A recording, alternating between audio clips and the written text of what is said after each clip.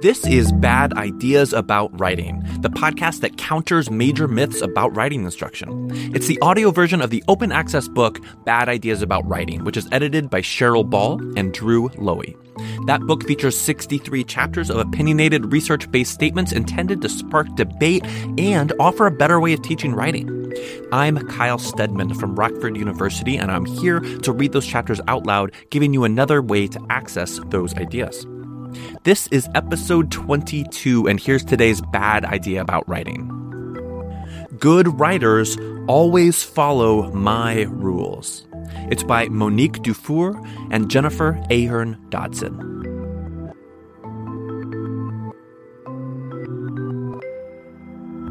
What is good writing? And how does good writing get written? In the first question, writing is a noun, a product made of elements such as words, sentences, and paragraphs. In the second question, writing is a verb, a process by which we create these texts. Wisdom about writing, as a product and as a process, is often expressed as hard and fast rules. Always begin an essay with a catchy hook. Never use the passive voice. Always make your writing flow. Always make a detailed outline before you start to write. Never edit as you draft. People espouse unambiguous rules about writing for many good reasons. Writing is a notoriously challenging, complex, even mysterious skill. Nevertheless, we are expected to learn it and to do it well throughout our lives. And there is often much at stake when we write. We create text to persuade others about all manner of significant things. The best course of action, our qualifications for a job, the quality of our ideas, and even the content of our characters. Do we seem smart and capable? Are our claims true and fair? Will things turn out as we wish? With these questions at stake, why wouldn't we want to discover and use foolproof writing techniques? Adhering to clear-cut do's and don'ts could cut through the ambiguity and difficulty of writing and of making judgments about the quality of texts. So, let's identify the rules for good writing, state them unequivocally, and learn to write effectively for once and for all. The trouble is, an unwavering, rule-driven approach to writing often causes more difficulties than it solves. First, there is an important distinction between rules and techniques. Simply put, techniques are ways of doing things. For instance, one can approach the writing process as a sequence of steps that should follow a strict order. Have and refine an idea, conduct all the research, write a complete draft from the beginning to the end, revise the draft, edit it, and let it go. The writer completes each step in the process before moving on to the next. Writing assignments in school are commonly structured this way. This linear approach to the writing process is a useful technique that works under many circumstances. But it's not the only way to approach the writing process, and it doesn't work especially well for some tasks. Still, for many writers, it has calcified into a hard and fast rule.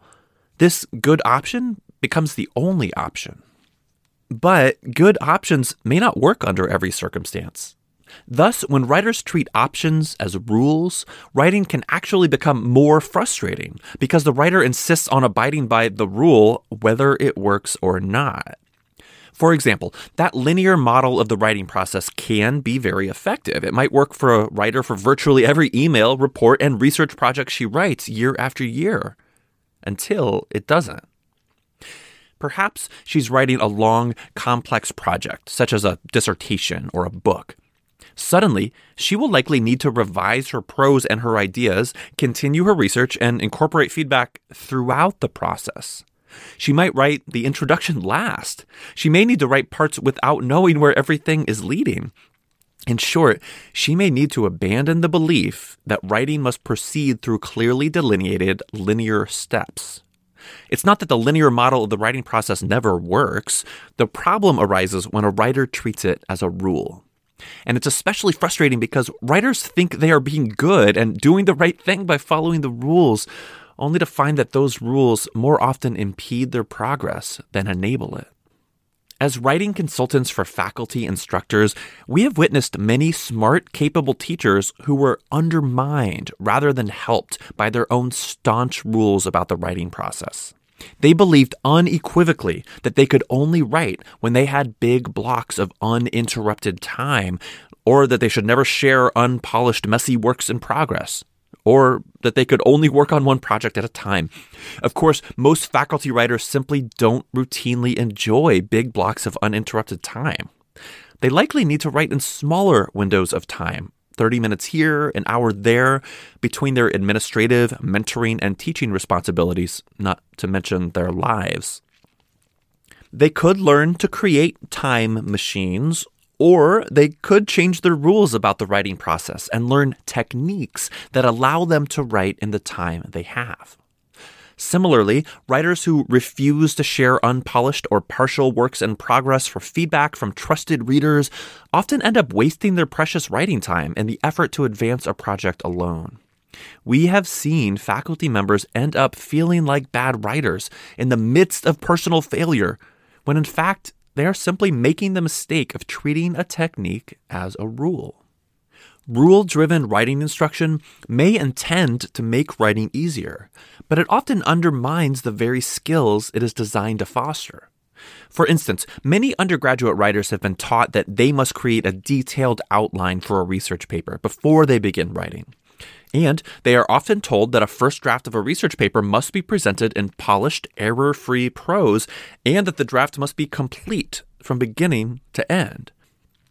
In fact, we know many teachers who refuse outright to read messy or incomplete works in progress. So, students put extensive effort into planning just how the essay will proceed and what it will say before they write, and they spend time carefully polishing prose in a first draft. Of course, outlining can be a powerful conceptual and organizational tool. However, when writers believe that they must outline first, they often lock themselves into the ideas as expressed on the outline, rather than allowing their ideas to develop and change as they work. Writers who always create detailed outlines and who write very polished preliminary drafts also tend to resist revision because they have already committed a great deal of upfront effort on their initial plans and prose. By treating the linear model of the writing process as a rule, teachers can create writers who don't want to and don't know how to revise as a powerful part of thinking and writing. We propose another way.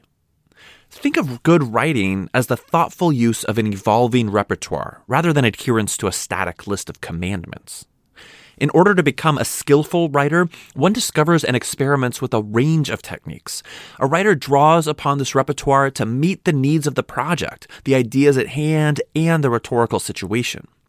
As one's repertoire grows, and as one becomes practiced in drawing upon it, one can grow more confident about overcoming difficulties, taking up challenges, and expressing one's ideas effectively. Ultimately, writers become skillful when they are willing to assess and reassess the quality of any idea about writing in terms of its effectiveness in their own experiences. People will continue to present useful techniques as though they are divine laws. However, we suggest that writers mentally translate rules into suggestions and what-if questions.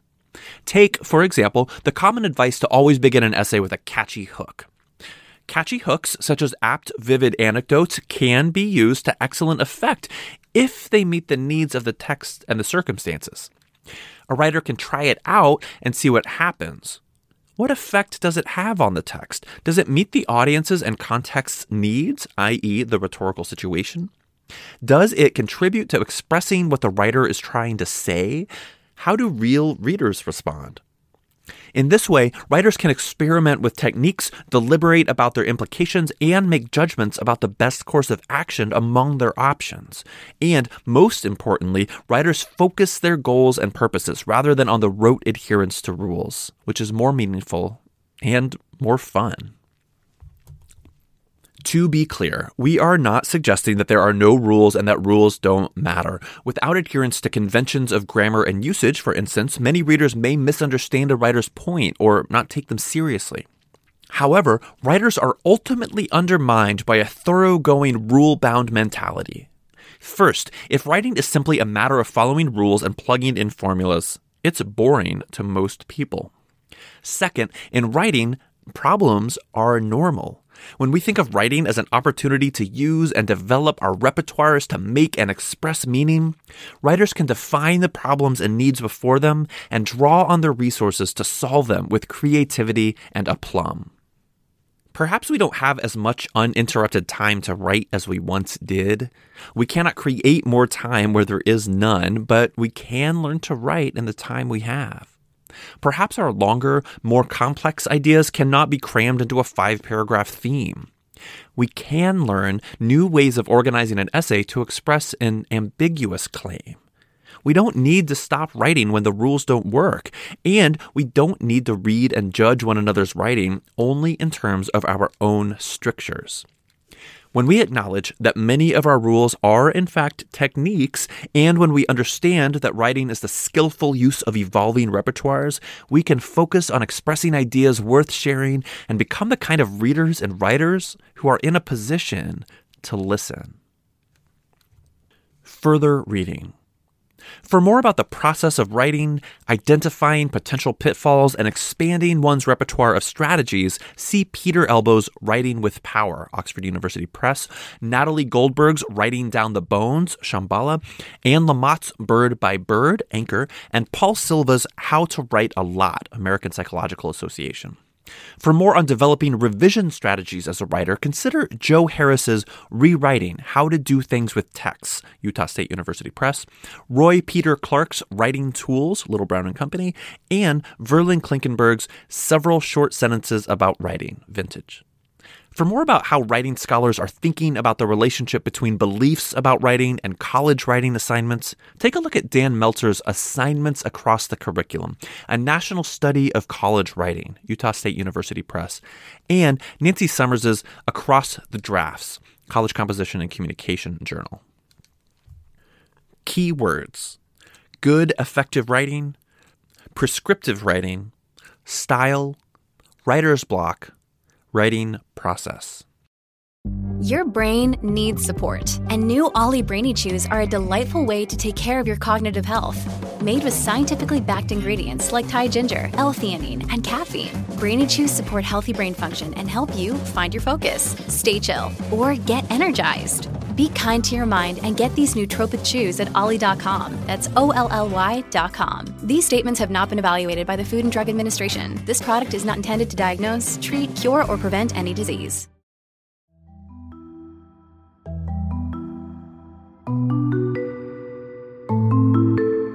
You just heard the bad idea about writing. Good writers always follow my rules. It's by Monique Dufour and Jennifer Ahern Dodson, who in 2021 sent me these updated bios. Monique Dufour is an assistant collegiate professor in the history department at Virginia Tech, where she is also director of graduate student professional development in the College of Liberal Arts and Human Sciences. She offers retreats, workshops, and consultations for faculty and graduate students about their writing and their teaching, and about how to balance them both. Currently, she is writing a book, Teaching with Time in Mind: Why It's Hard, Why You Should, and How You Can. To contact her, visit MoniqueDufour.com. And Jennifer Ahern Dodson teaches writing, student activism, and women's leadership at Duke University. She also directs the Faculty Write program and consults with faculty across disciplines on ways to teach and assess writing and make connections between their own writing practices and their teaching. In her research, she studies structures in which writers work and the conditions under which they thrive or struggle, and has been working with student, community, and faculty writers for more than 20 years. She is at J. Ahern Dodson on Twitter. The podcast version of Bad Ideas About Writing is produced and narrated by me, and it's hosted at Anchor.fm. You can find it anywhere you like to get your podcast, as you know, because you're listening to this. The theme music, as always, is Parade by Nocturnum. The open access book, Bad Ideas About Writing, was first published in 2017 by the West Virginia University Libraries and the Digital Publishing Institute. It's available at their website for free. Just Google it. That's where you should go if you'd like to read a print version of this chapter. Both the podcast and the book are published under Creative Commons Attribution 4.0 international licenses, which means that you may freely distribute and remix them as long as you attribute the authors. So, thanks to Cheryl Ball, thanks to Drew Lowy, and thanks to all of the authors in this awesome collection. I'm Kyle Stedman. I'm on Twitter at KStedman, and I live in Rockford, Illinois, where we've had a couple of days now of sunlight after so many days of darkness. And you might be wondering, does he mean that like physically or like metaphorically? And the answer is both. Thanks for listening.